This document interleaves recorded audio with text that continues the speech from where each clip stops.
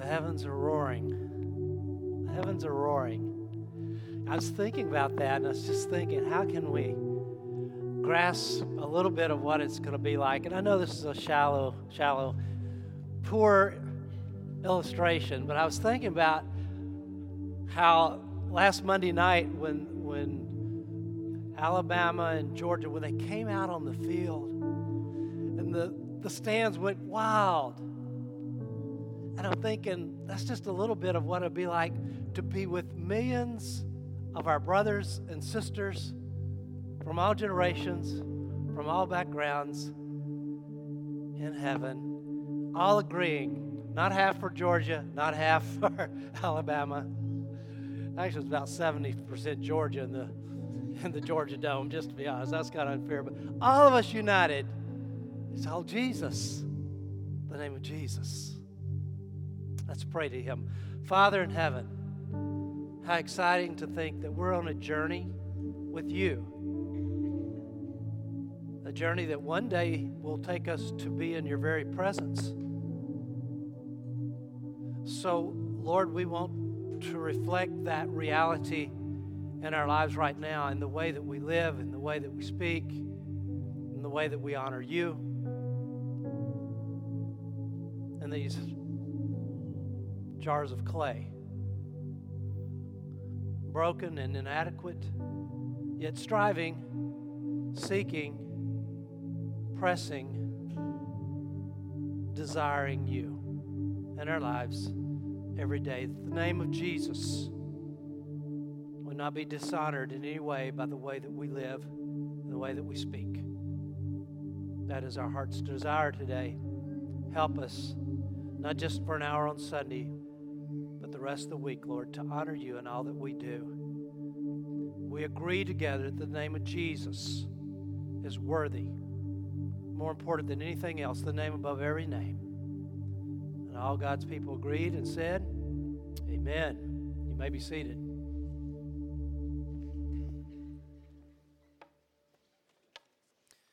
If you have a Bible with you today, turn to Acts chapter 2 if you would. I just was thinking about this message because I've covered an awful lot of ground from Acts 1 through Acts 12. That's a lot of material. So I'm going to be going really fast and got me thinking about this whole series. And I just wanted to remind you that all the sermons are online. Go to TABC, 12th Avenue Baptist, our website. And if you feel like, man, I missed a chunk of that. Or maybe you're like somebody said, I didn't hear any of your words today. My kids were distracting me during the sermon, so I didn't hear any of your message. You can always go back, whatever the distraction is, you can go back and listen to it again during the week if you feel like you missed that, or just write down the references and look them up. We're back to the greatest story, and my ushers are going to help me. We have this fresh off the press. Acts 2 and 3 are on these sheets. So guys, if you be passing these out. And while they're passing them out, let me just say this. If you don't have a notebook and you don't have Act 1, you can pick one of those up at the Welcome Center after the service, free of charge. It's great. We'll give them to you. So this is Acts 2 and 3. And let me talk to you about this. This Act 1, Act 2, Act 3, that's not in the Bible. I mean, it's in the Bible, but Act 1, the words Act 1, Act 2, Act 3 are not in the Bible. Neither is the unfolding plan of redemption. Those are ways that we have, that I, and not just I, but I think Bible scholars through the years have kind of put these thoughts together in a way that's coherent. Because sometimes you think, well, the Bible's hard to understand because it's not linear. You don't go you just read right through the Bible and everything's happening chronologically. It doesn't work that way. And so the story needs to be this is a way to categorize it into these three components: the provision of redemption, the proclamation of redemption, and the perfection of redemption that you'll see on that. So this is where we're going now. We wrapped up last week Act 1, and remember, if you said this is what I think is the biggest break in Scripture between Act 1 and Act 2, which actually happens not between the Old Testament and the New Testament, but between Jesus ascending in Acts 1 and then Acts 2. This is where the biggest break occurs, I think, in the story of the Bible. It's this transition from Israel to the church. And remember, the old economy in the Old Testament was come to Israel, come to Israel, come to Israel. Come to the God of Israel. Become a Jew. The way you became a follower of the true and living God was you became a Jew in the Old Testament. Now it's a transition to go to the nations and tell everybody you can be a part of the church. You can be a part of the family of God. You don't have to be born a Jew. You don't have to convert to Judaism. You can be part of the family of God. And that's a huge transition. It shouldn't be a surprise to us. God dropped crumbs all through the Old Testament for us to follow to get to this place. Isaiah 56, some of you may know this passage. And foreigners who bind themselves to the Lord to minister to Him, to love the name of the Lord, and to be His servants, all who keep the Sabbath without desecrating it, and who hold fast to my covenant, these I will bring to my holy mountain and give them joy in my house of prayer. Their burnt offerings and sacrifices will be accepted on my altar, for my house will be called a house of prayer for all nations. Okay?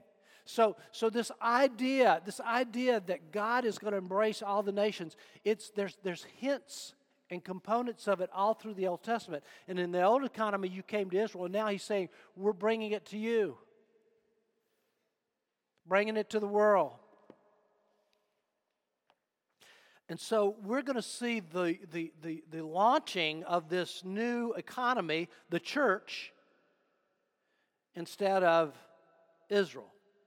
Now, again, people break this up in different ways. Some of you may have been exposed to dispensationalism. That's not as popular as it used to be, but back when I was a kid, I think everybody had a Scofield Bible and had all the. Any of you ever have a Scofield Bible with the dispensations in it? A few of you admit it. I see you out there. And in the dispensations, that's one way people break it up. And the other people, sometimes, they have covenants. They did it by the covenants, the different covenants. And so when I do Act 1 and 2 and 3, it's just another way of kind of compartmentalizing this in a way that makes some sense. I'm thinking in Acts 1 through 12, we have the launching of the church, but it's almost, and I heard one Bible teacher use the analogy that it's the birthing of the church in a very real sense out of Israel, because we have our roots back there, and the church came out of that. And I like the birthing analogy because you're going to see as we go through these chapters the birthing of the church. And I never had a baby, but some of you have, and they tell me it's painful. Can I have a witness? Yes. A few of you agree with that, and the rest of you do too. You just raise your hand. And so, as we go through Acts 1 through 12, we're going to see here that it's a painful process. It's a painful process, and I hope I can capture that in what I say today. It's interesting because, God built the nation, and He told Abraham He's going to do it in Genesis 12. And it took a long time. It took hundreds and hundreds of years. Today, we're going to go in these early chapters of Acts, and we're talking about months, maybe a few years at the most, transpiring. I can't remember exactly how long, but it's really quick. I was thinking about that. I was thinking about time this week, and I was reading a novel, and it's one of these lawyer murder mystery kind of things that just kind of mindless stuff that I like to read, and sometimes anyway. So they're trying to figure out about this, and the reporter is talking to the policeman, and I really like this. The reporter is trying to get some information from the policeman, and he says to the policeman, "So something's happening." And the policeman says, "Something's always happening. That's why there's time. It keeps everything from happening at once."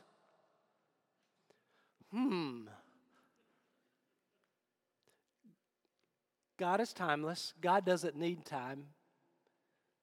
We need time, I think, in a sense.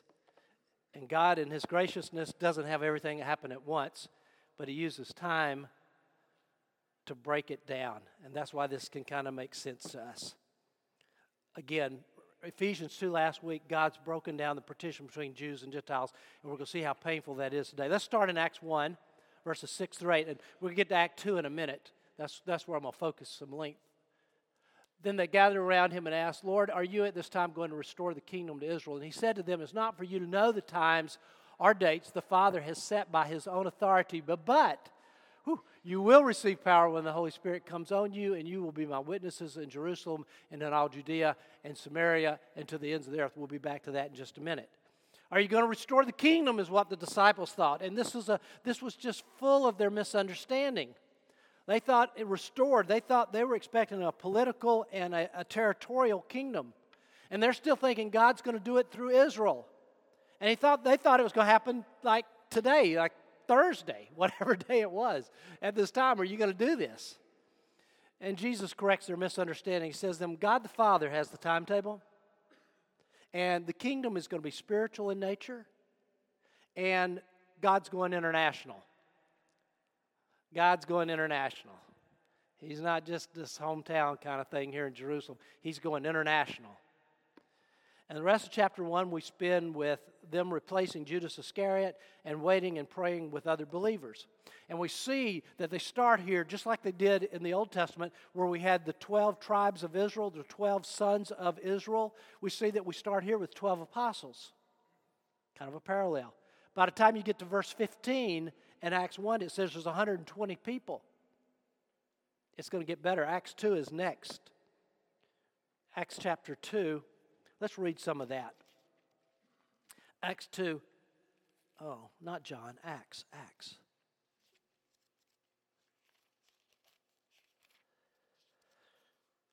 When the day of Pentecost came, they were all together in one place. Suddenly a sound like the blowing of a violent wind came from heaven and filled the house where they were sitting. They saw what seemed to be tongues of fire that separated and came to rest on each of them. All of them were filled with the Holy Spirit, and they began to speak in other tongues as the Spirit enabled them. They were all together, and this is the day of Pentecost. This is the coming of the Holy Spirit upon them. And I get this analogy. This is the birthday of the church, and there's those like all their birthday candles with the flames of fire coming on them. And then they speak in languages that they didn't know. The Holy Spirit enabled them to speak in languages they had never learned. Let's pick up with verse 5. Now there were staying in Jerusalem God-fearing Jews from every nation under heaven. When they heard the sound, a crowd came together in bewilderment because each one heard them speaking in his own language. Utterly amazed, they asked, are not all these people who are speaking Galileans? Then how is it that each of us hears them in his own native tongue? Parthians, Medes, Elamites, residents of Mesopotamia, Judea and Cappadocia, Pontus and Asia, Phrygia and Pamphylia, Egypt and the parts of Libya near Cyrene, visitors from Rome, both Jews and converts to Judaism, Cretans and Arabs. We hear them declaring the wonders of God in our own tongues. Amazing and perplexed, they asked one another, what does this mean? Some, however, made fun of them and said they've had too much wine, which is kind of illogical that would help you speak in a language that made sense. Perhaps it wouldn't make sense, but it would. And this is kind of reverse Babel. You remember Genesis 11, where they scattered the people, the Tower of Babel, and they made them all speak in languages so they couldn't understand it. And this is kind of reversal of this. They're all coming and they're all hearing it in their own language so they can understand the good news. Now, again, this is a gift to bring different people together. This gift to speak in a language they didn't know. But notice it says in verse 5, these were God-fearing Jews from every nation. So we're trying to birth the church, but we still got this Jewish flavor. Okay?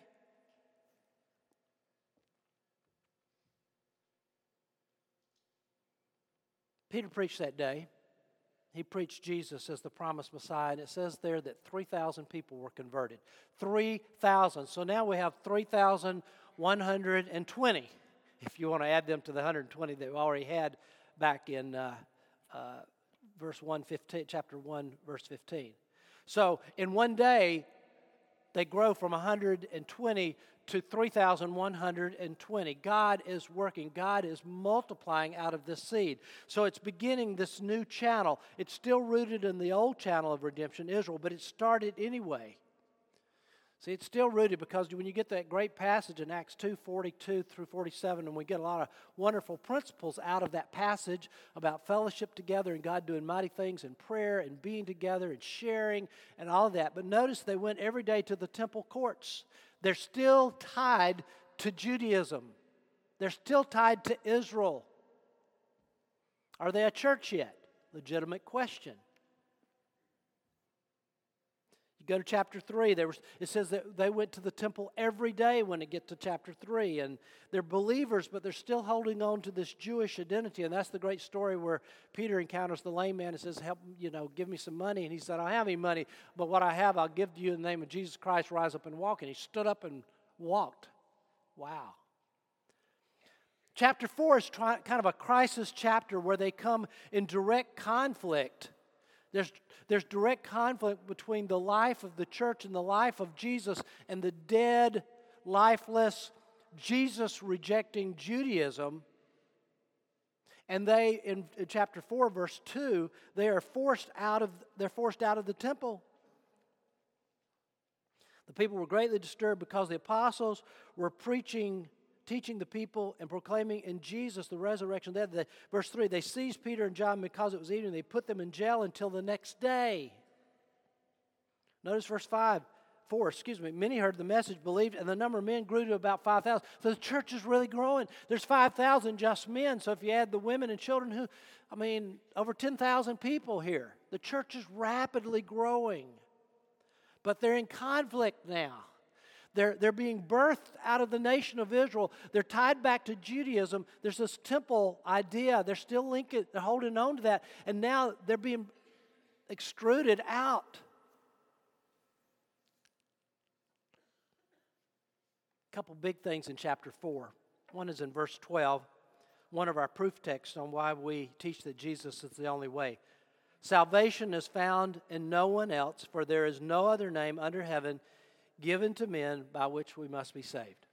This, along with John 14:6, Jesus said, I am the way, the truth, and life. No one comes to the Father but by me. These are the germs of the core of the teaching that Jesus is the only way to God.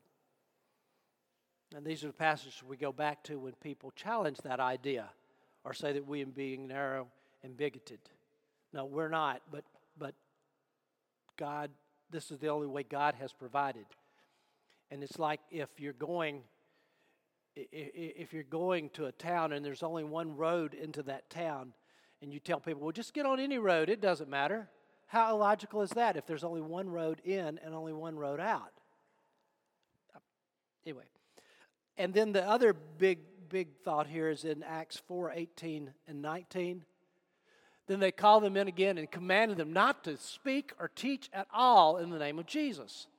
Peter and John replied, which is right in God's eyes, listen to you or to him. You be the judge.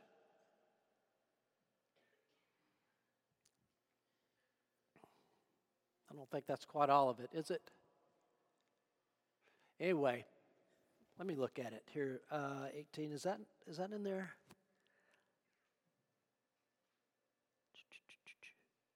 Okay. Call them in and command, but judge for yourselves whether it's right in God's sight to obey you rather than God, for we cannot help speaking about what we have seen and heard. Verse 20 needs to go with that. I did. That's on me. I didn't get it there. I didn't get it on there, so we should have added that. The idea here is that we obey God rather than man. And I was thinking about this, and again, there's all these parallels to the Old Testament. Remember the midwives? When Pharaoh said, kill all the baby boys, and they said, we're not going to do that because they feared God more than man. That's a principle that's not only here in Acts chapter 4, but it's all through the Bible, that God comes first. And when the laws of the land, and we got to counterbalance this. There's always counterpoints. There's always a tension in Scripture because we go to Romans 13, it says the powers that be are ordained by God. Obey the laws of the land. Obey the laws of the land. So we balance that because sometimes, though, the law of the land, where to obey the law of the land means to disobey God. And that's when we come to that place of civil disobedience. And we say, I'll take whatever consequences the civil government puts upon me for me to stand and do the right thing for God. Now, I want to be clear about that. It's always a tension to obey God rather than man. It's always a tension. And because we want to say, yeah, but I don't like what they're doing with my tax money, so I won't pay my taxes. I don't think that's legit. I don't think that's what it's talking about. This is strong language. They're saying, don't preach in the name of Jesus. Don't teach in the name of Jesus. Don't tell me to do that. Don't tell me to quit doing that. I can't. The numbers are continuing to increase, and the early fellowship, this early fellowship in Jerusalem was a powerhouse. I mean, it really was. They were persecuted, but they preached in the name of Jesus anyway. They shared their possessions with one another, not because they had to, but because they chose to. Wow. Powerful prayers, powerful miracles. The judgment of God for people that lied in Ananias and Sapphira in chapter 5. But they're still all clustered here in Jerusalem, and they all still have this kind of a Jewish identity. But Jesus has said, you're going to be witnesses to me both in Jerusalem and in Judea and Samaria and to the ends of the earth. And so when we get to chapter 8, what does it say in chapter 8, verse 1? And Saul approved of their killing him. On that day, that's talking about Stephen, and on that day a great persecution broke out against the church in Jerusalem, and all except the apostles were scattered throughout Judea and Samaria. Have we heard those words before? Judea and Samaria? God used persecution in His redemptive plan to force them out. They're hunkered down in Jerusalem, and He scatters them through His persecution because His gospel is going to go out to Judea and Samaria and the ends of the earth. He's got a program. He's got a redemptive plan. And it's not all Jerusalem anymore. Now there's other pipelines. There's one in Judea, and there's one in Samaria, and there's one here. And that is the beginning of the church, where there are churches around the world, thousands, hundreds of thousands of churches probably, around, maybe a million around the world, that are all the pipelines from God today. Chapter 9, verse 31, the church throughout Judea, Galilee, and Samaria enjoyed a time of peace and was strengthened because they'd been obedient, living in the fear of the Lord and encouraged by the Holy Spirit. It increased in numbers. They're growing. A number of churches are growing, but also the number of people the number of the people in the churches is growing too. Chapter 9 is the wonderful story of the conversion of Saul to Paul, and I don't have time to do that. I just would point out in verses 15 and 16, we have this international mandate again. The Lord said to Ananias, go, this man is my chosen instrument to proclaim my name to the Gentiles and their kings and to the people of Israel. I will show him how much he must suffer for my name. He's going to get to proclaim me to kings, and he's going to suffer. You know, sometimes we get this idea that if we're following God, then it's all going to be, roses and chocolates and sweet songs all the time, And it's just not. He's going to be my chosen vessel. God chose Paul. He says, I chose you. You can go to the Gentiles. You're going to speak to people for me, and you're going to speak to kings, and you're going to suffer. We don't think that way, do we? It's always the pathway. Someone told me one time, Christian growth is always slow and painful. I've found it to be true, in my experience. I think I can argue it from Scripture. But again, God's going international. Well, why is He telling us this again? Because it's hard for us to get our minds around this. God still has work to do. These are good Jews who have become Christians, but they still are holding on to the separatistic ideas of Israel. Acts chapter 10. I'm not going to read it, but this is a watershed passage of Scripture. It's a great story. It tells us there was a man named Cornelius who was not a Jew. He was a Gentile, but he's described in this passage as being devout and God-fearing and generous, and he prayed to God. And God gave him a vision, and he says, go find Simon Peter. He's up at Joppa. Go find him and go get him. So he's got men under his authority. So he sends 3 of his men and says, go get this guy, Simon Peter. He's up there staying with, who was it, the tanner or whatever there in Joppa. Anyway, I can't remember the story. But he goes up there, he sends these guys to go get Peter. Meanwhile, back at the ranch, Peter's in the house. And it says while people were preparing lunch, he didn't want to be part of kitchen detail. So he goes upstairs and he's praying, which is harder work than being on the kitchen detail, by the way. So he goes up on the roof and he's praying. And while he's praying there, he goes into a trance. And in this trance, there's sheets being lowered from heaven that have all kinds of animals in there. And there's animals that in the Old Testament, under the dietary law of the Old Testament, which we're not under anymore, okay? So I don't want you to start connecting dots that I don't think are there. The Old Testament dietary law, some of the animals that are in there are clean animals, the animals that were okay to eat, and some that were not okay to eat. And they called them unclean animals. And so when he sees the sheep coming down, there's the clean, the okay animals to eat, and the animals that were not okay to eat. And so God says, rise up and kill and eat. And he says, I can't do this. These are unclean animals. God says, yes, you can. You see, good Jews never ate pulled pork, and they threw the catfish back. And thank God today we can eat pulled pork and fried catfish. I thought I'd get an amen on that. Yeah, but for a good Jew, that was wrong. So he gives him this vision, and then he says three guys are coming and looking for you. Go with them. So he's dealing with his heart directly through this illustration, and now through direct communication. So they come, and he goes with them, and Peter's beginning to get it. Chapter 10, verse 28. He said to them, you are well aware that it's against our law for a Jew to associate with or visit a Gentile, but God has shown me that I should not call anyone impure or unclean. Now this is huge. Drop down to verses 34 and 35. Then Peter began to speak. I now realize how true it is that God does not show favoritism, but accept people from every nation, the one who fears him and does what is right. Powerful, powerful stuff. This is a watershed moment in the life of this early church that's being birthed out of Judaism to become the church. This is the breaking down of this barrier. Gentiles can be saved without becoming Jews. That was the old paradigm. This is the new paradigm.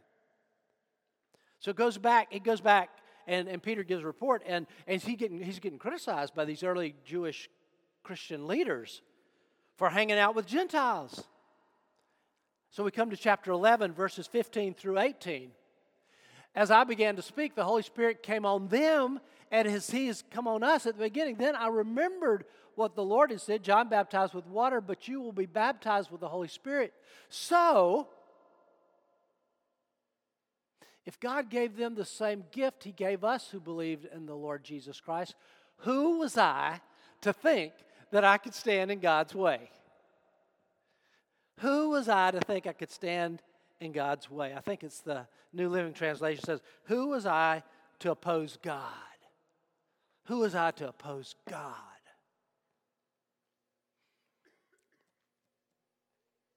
In one place it says, one of the speakers says, God has granted even the Gentiles repentance unto life. Which kind of speaks to how they looked at us. Even the Gentiles, we're going to let them in too.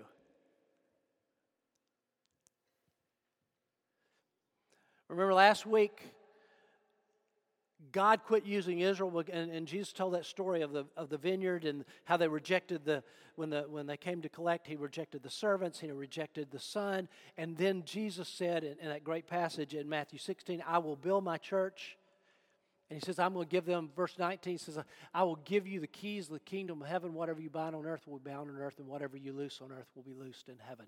God has given the keys of the kingdom to the church.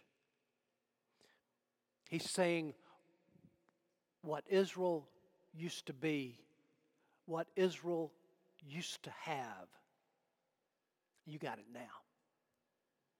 You got it now in the church. And it tells us in Acts 12:24, the church continued to grow. The word of God continued to spread and flourish. And the church flourished and grew. And so this, my friends, is the launching of the church, the birthing of the church out of Judaism into full-blown being the church as the channel of redemption that God is going to use now. I want to go back and just spend a little time, though, as I wrap up today in Acts chapter 2. You always think, I always think, maybe you don't think, I'm a preacher, I think about sermons, and you think about them too. You think, I hope it's short today, and I'm always thinking, I'm thinking about how I can be better and how I can do it better. And so I think if you think about this, Peter preached on the day of Pentecost, and 3,000 people were converted. I thought, well, maybe that's the sermon I ought to be preaching. Maybe that's what I ought to be. You think about that. Now, obviously, it was the Holy Spirit, the work of God, doing it, and it was miraculous. But I think there's some germ thoughts that we would do well to notice here. And so let me just run through this real quick. There's the gospel message, which is at the core of this is the preaching of the death and the resurrection of Jesus Christ. And that is our message, what Jesus has done. It says it this way in Acts. Fellow Israelites, listen to this. Jesus of Nazareth was a man accredited by God to you by miracles, wonders, and signs, which God did among you through him, as you yourselves know. This man was handed over to you by God's deliberate plan and foreknowledge, and you, with the help of wicked men, put him to death by nailing him to the cross. But God raised him from the dead, freeing him from the agony of death, because it was impossible for death to keep its hold on him. It was impossible for death to hold him. I love that language. So he's saying here, this is it. This is the gospel message. This Jesus that you put to death, died and buried because death could not hold him, because he's God and he offers to us life. And he talked about the Old Testament demanded two witnesses. And so there's the gospel witness of you saw it, we saw it, and then the Bible says this, and he fulfilled, and he quotes from Psalm 16 and 110 and Joel 2 in his sermon. So we have the gospel message, the witness. The gospel results is in verse 38, where there's the forgiveness of sins. He forgives us of our sins, and he gives us the gift of the Holy Spirit. He makes us new creations in him. So how do you get this? Well, he says in verse 38 that we are to repent. He says to repent and be baptized. Repent and be baptized, every one of you, in the name of Jesus Christ, so that your sins may be forgiven and you will receive the gift of the Holy Spirit. What does it mean? Well, repentance. It's a radical turn from going our own way to follow God and to go God's way. It's a radical turn from our sin to living for God. It has the idea of being broken. It has the idea of being surrendered. It has the idea of yielding. It's a little word, but it's big. It's big news. Repent. Turn away from going that way. And then he says, and be baptized. Now, does this mean that baptism is a work that we have, is it kind of a package deal? We add baptism to true repentance to come to Christ for salvation? I don't think so. I don't think that's what it's saying. I think salvation is the inner work of God that he does in our lives when we truly repent and turn to him. Now, that should produce within us a new identity. And the symbol of that new identity in the church is baptism. The symbol of that we are identifying with Jesus Christ and we're following Him. The way that we make that public, the way that we identify with Him, is through obedience to baptism. So again, I see this baptism not as a requirement for salvation, but the normal overflow of a truly repentant heart to identify publicly. John Stott said this: Jesus Christ does not impose His gifts upon us unconditionally. What the gospel demands is a radical turn from sin to Christ, which takes the form inwardly of repentance and faith, and outwardly of baptism.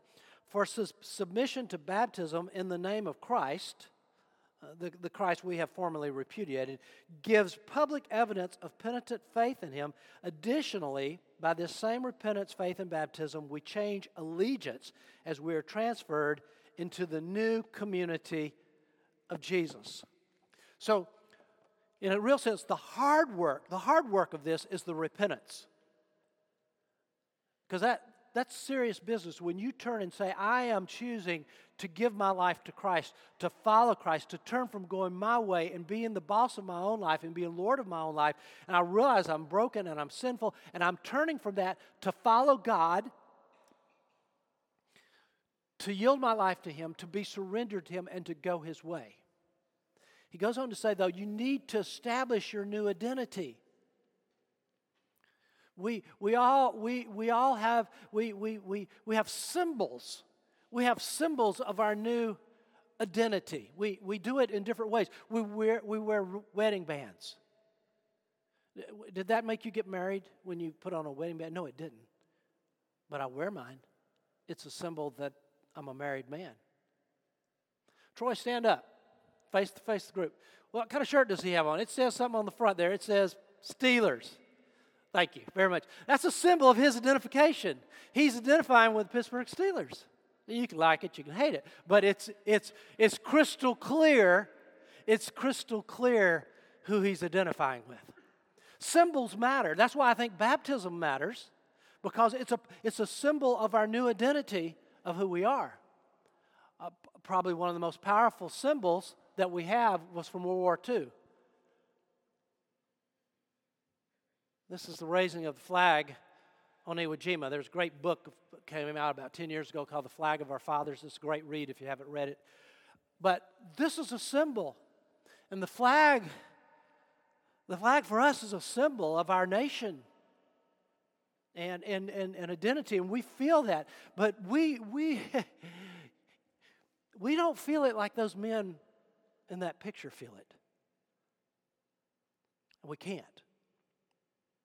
You see what happened was their brothers on that island had been wounded and died, because what happened was this island was formerly enemy territory.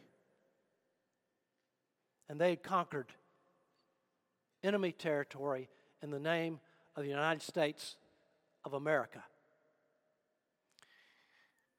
And raising that flag, I think, is more powerful than any of us can really get our minds around to those men. In a very real sense, when you repent and then as a sign of your faith, you follow God in obedience to baptism, you're raising the flag and you're saying this was formerly enemy territory. Not anymore. Not anymore. I'm raising the flag of Jesus. I'm raising the flag of Jesus over my life. That is my new identity. This is new territory that belongs to Him. So, the application of this, the big application is of repentance. Some of you have never repented and yielded your life to Christ. Maybe you've come to church and maybe you've been a good person, but you've never done that. And that's the hard work. Some of you have repented, but since then you haven't been baptized. You haven't made that public statement. And you need to follow the Lord in baptism next time we have one, because you need to testify to that's your identity. And in our economy, that's the place, because you stand in the water with me. I said, do you publicly profess Christ today? Is it your desire to follow Him? That's what we do. That's part of it. So, Acts 1 through 12, the beginning of the church. Next week, I'm giving you a homework assignment. It's in the notebook if you have it. But read Romans 9, 10, and 11. I'm going to talk about what's God doing with the nation of Israel now. What about Israel? If Israel was formerly the channel of redemption, now we got the church. So what's going on with Israel? Come back next week. You'll find out. Stand together. If you have questions about repentance and baptism, you'd like to talk further, I'd love to chat with you. Father, be at work in our lives this week. Lord, we thank you for the early church fathers who suffered through the ordeal of the persecution, the pain, the suffering, and some of them even dying in the beginning of what is so important to us to be a part of your church. The way that you're building your kingdom now on this earth and until you return again one day. Lord, may each person here know that they're part of your church through repentance and following you in obedience to baptism. In Jesus' name, amen.